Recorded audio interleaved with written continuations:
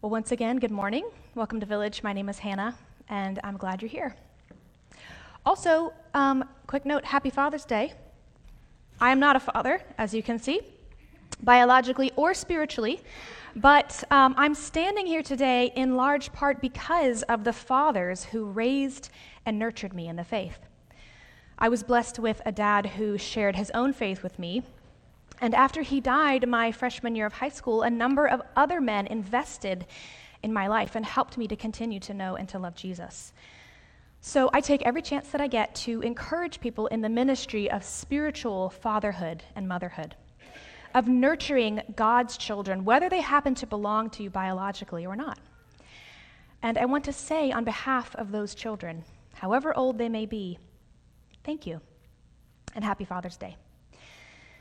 This morning, we heard a story about one particular child of God, a demon-possessed man who is rescued and adopted by the ministry of Jesus. This man was estranged from his own family, possibly for years. His is one of the longer stories in the book of Mark, but we never even learn his name. He's known only as the demon-possessed man, or some translations call him the demoniac. Now, when we read a story like Mark chapter 5, and this is true for a lot of the biblical narrative, we're often tempted to interpret it in one of two ways. So the first way is just to take it at face value, right? Jesus casts out a demon, he heals a man, so this is obviously a story about Jesus' supernatural ministry to one person. And that's a good and true way to read this text. Jesus absolutely sets people free from real, literal demonic possession, full stop. Now, another way to interpret this story is to read between the lines, as it were, and to approach it from more of a literary perspective. What is Mark trying to tell us through the characters and the symbols in this story? For example, many interpreters read a story about Jesus entering a Roman-occupied territory, region of the Gerasenes, and casting out an unclean legion as a judgment against political corruption and injustice. And guess what? That is also a good and true way to read this text. The beauty of Scripture is that it is layered. The ministry of Jesus is layered.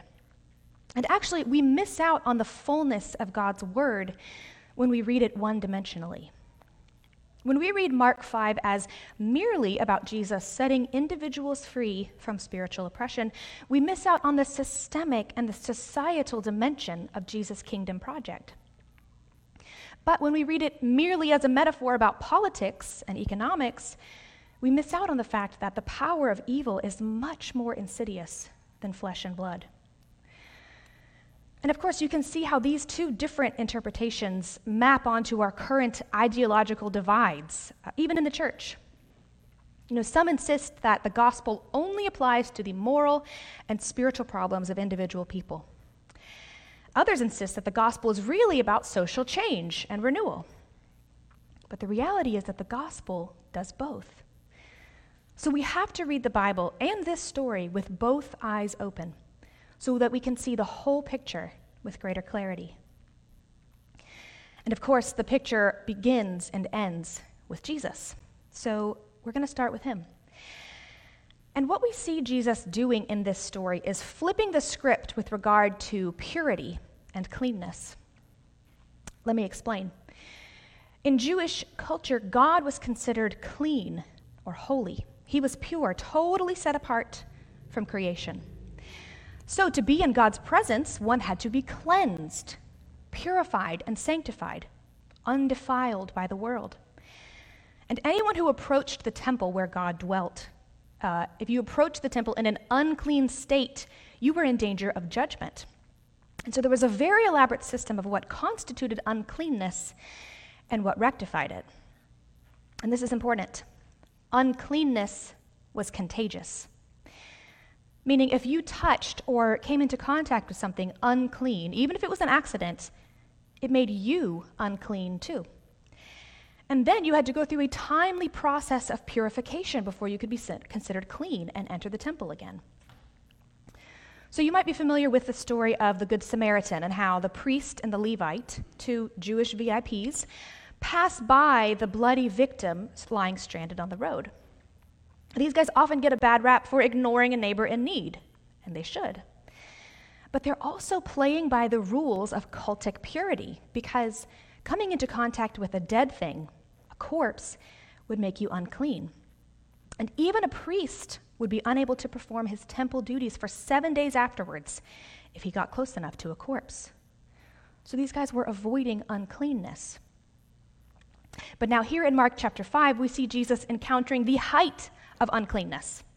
So it's a Gentile man, the Gerasene, unclean, who literally lives among the dead in the tombs, unclean, and who is possessed by a demon, which of course in this story is called an unclean spirit.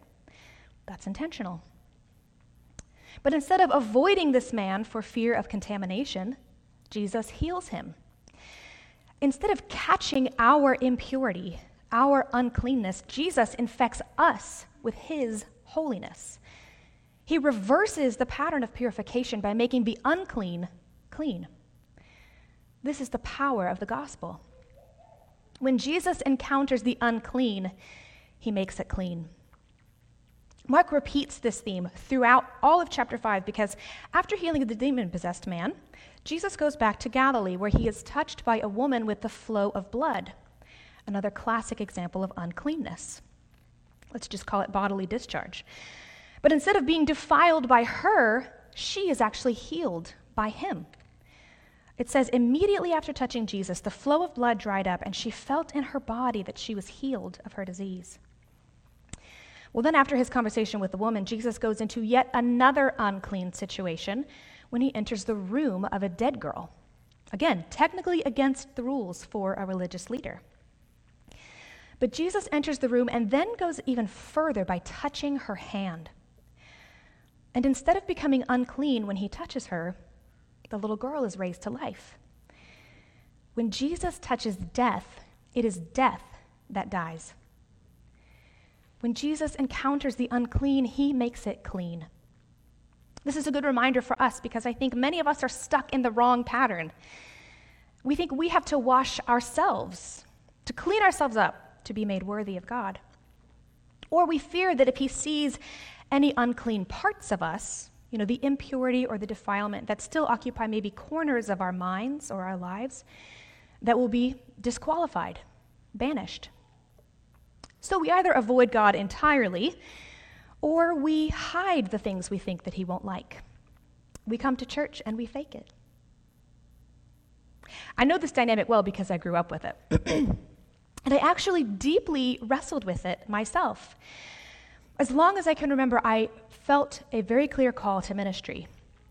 But in high school, I also developed some really bad habits, some practices and behaviors that I knew were not compatible with a life devoted to Christ. And I remember thinking as a teenager, well, God can never use me now. I've been compromised. I had internalized this message about uncleanness, and I thought it was a permanent obstacle, or at least it was one that I didn't know how to overcome myself.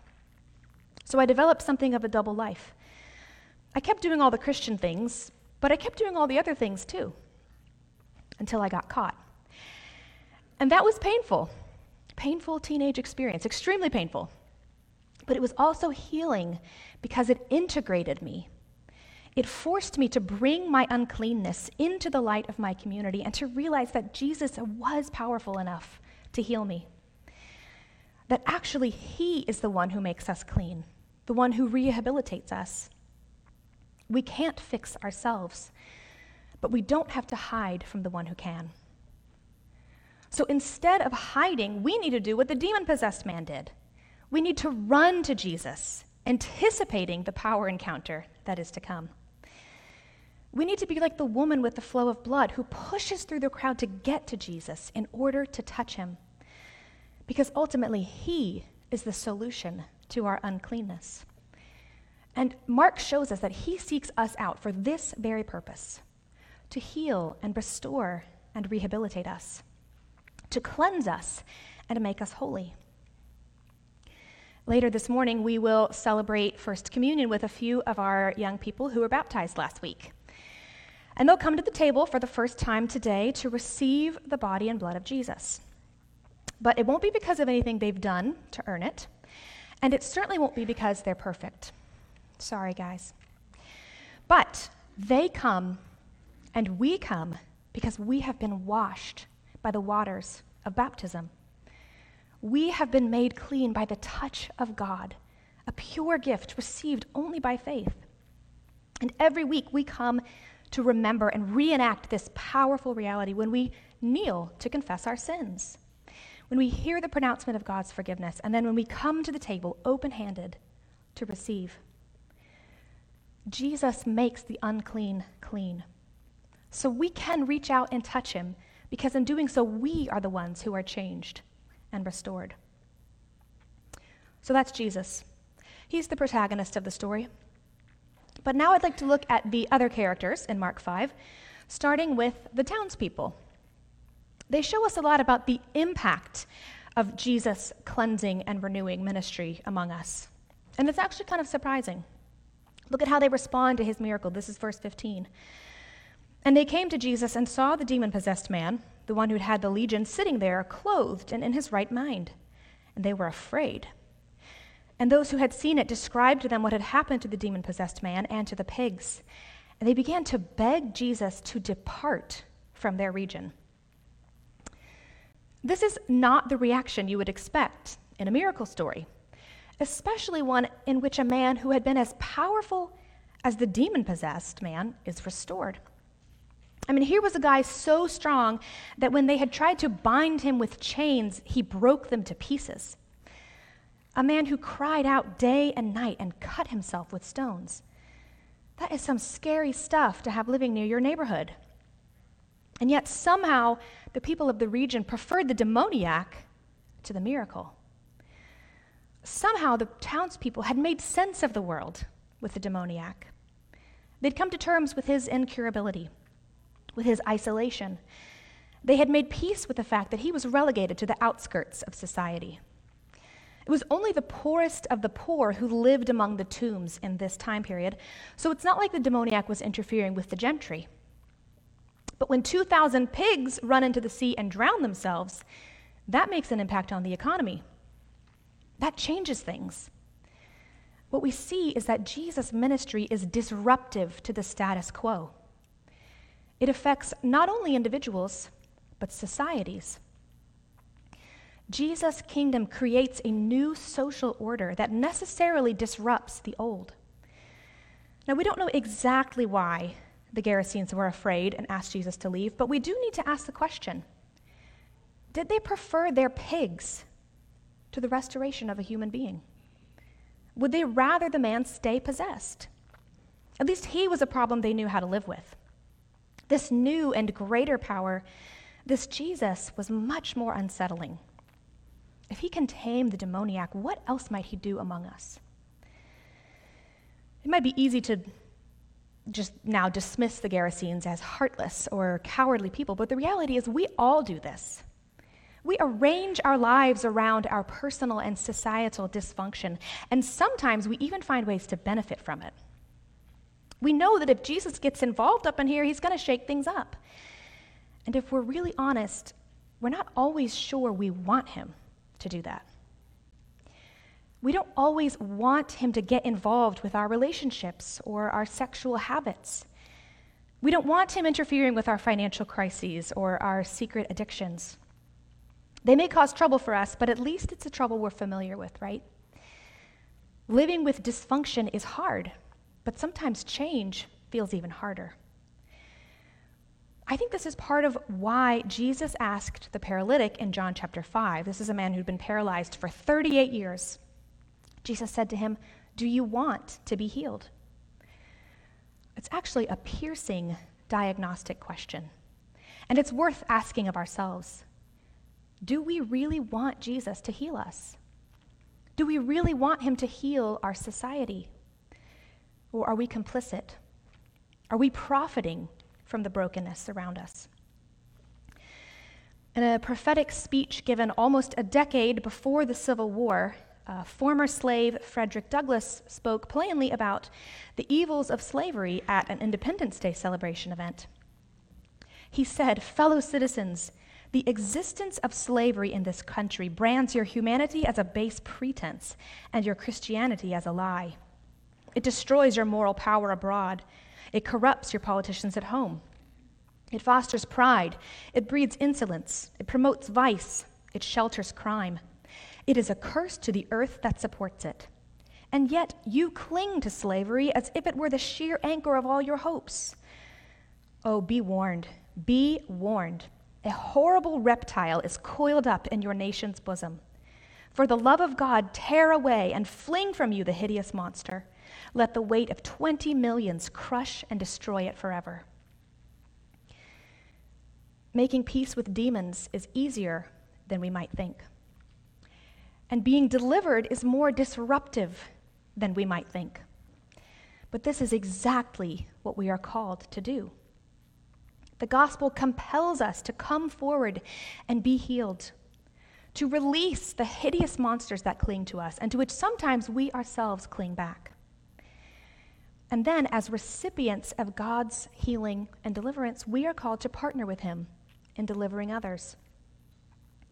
This is the last point we'll reflect on today, turning now to the fate and future of the demoniac himself. After being restored, this man is the only person in the region who is grateful to Jesus. He's the only one in the town who embraces Jesus' ministry. And he's just essentially had his own world overturned. So the exorcism might have been disruptive for the townspeople, but it was actually just as disruptive to the man. What's he supposed to do now that he's not possessed? Where's he going to live? He certainly isn't going to stay among the tombs and babble all day and night. He needs a new routine, a place, a sense of purpose. So naturally, he thinks maybe he can stay with Jesus. In fact, isn't it interesting? The townspeople beg Jesus to leave, verse 17, but then in verse 18, the restored man begs to stay with Jesus.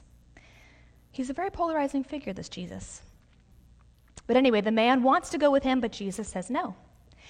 Instead, he sends the man out on mission. Verse 19, go home to your friends and tell them how much the Lord has done for you and how he has had mercy on you. And the man went away and began to proclaim in the Decapolis how much Jesus had done for him, and everyone marveled. So the demoniac becomes a missionary, an apostle to the Gentiles. This is not so different from the woman at the well in John chapter 4, another societal outcast who is restored and then sent out to proclaim God's saving works. Jesus makes the unclean clean, and then he sends them out among those who are unclean. They participate in the pattern of their own renewal. And this, at base, is the Christian vocation. It is to be cleansed and then to participate in the cleansing of others. We are washed washers. And this is all of our calling, whether we feel particularly equipped for it or not. We actually get a hint of that in the very beginning of this story, right there in verse 1. It says, they came to the other side of the sea. Jesus is the healer, but he brings his disciples along with him. At the end of chapter 4, he says to them, let us go across to the other side. Jesus takes his disciples on a journey that has one purpose: to meet the Gerasene demoniac and to heal him. That's literally the only thing Jesus does in this town. After the man is healed, they get back in the boat and return to Galilee. So Jesus could have gone by himself to do this, but he recruited his disciples to come with him, to apprentice him on mission, to see how he moves toward the very messiest problems of society in order to renew and restore. And if the story in chapter 4 has anything to do with the events of chapter 5, and spoiler alert, I think it does, then it tells us something about this ministry of Jesus and what to expect when we are recruited to be a part of it. You see, the boat ride in chapter 4, their voyage to meet the demoniac, is the famous story of Jesus calming the storm. You may remember how Jesus is sleeping on the boat when a storm comes, and the disciples are indignant, and they wake Jesus up, and then he calms the sea. So we often allegorize the storm in this story as the storms of life, right? the troubling circumstances that we face and Jesus' ability to speak peace to us in the midst of them. And that's a true way to read the story. But again, Scripture has layers of meaning. And when we put the story of the storm next to the deliverance of the demoniac, we see another theme at work too. We see in the storm the spiritual warfare at work going on as Jesus sets his face toward the region of the Gerasenes. We see the chaos in creation as its Lord rides out to bring peace and order to the afflicted. And we see how the unsuspecting disciples are caught in the middle of all this, feeling bewildered and even betrayed by their master sleeping in the boat. God has called you to partner with him on mission, but don't expect it to be a smooth ride. Don't expect your obedience, your yes to God, to get neat and tidy results in this world. Ministry is a storm. We have an enemy. Whether you are seeking to love your neighbor across the street or seeking to end human trafficking in our city, you can and should expect opposition. The creatures of God have an enemy. But Jesus has come to set them free. So don't be afraid.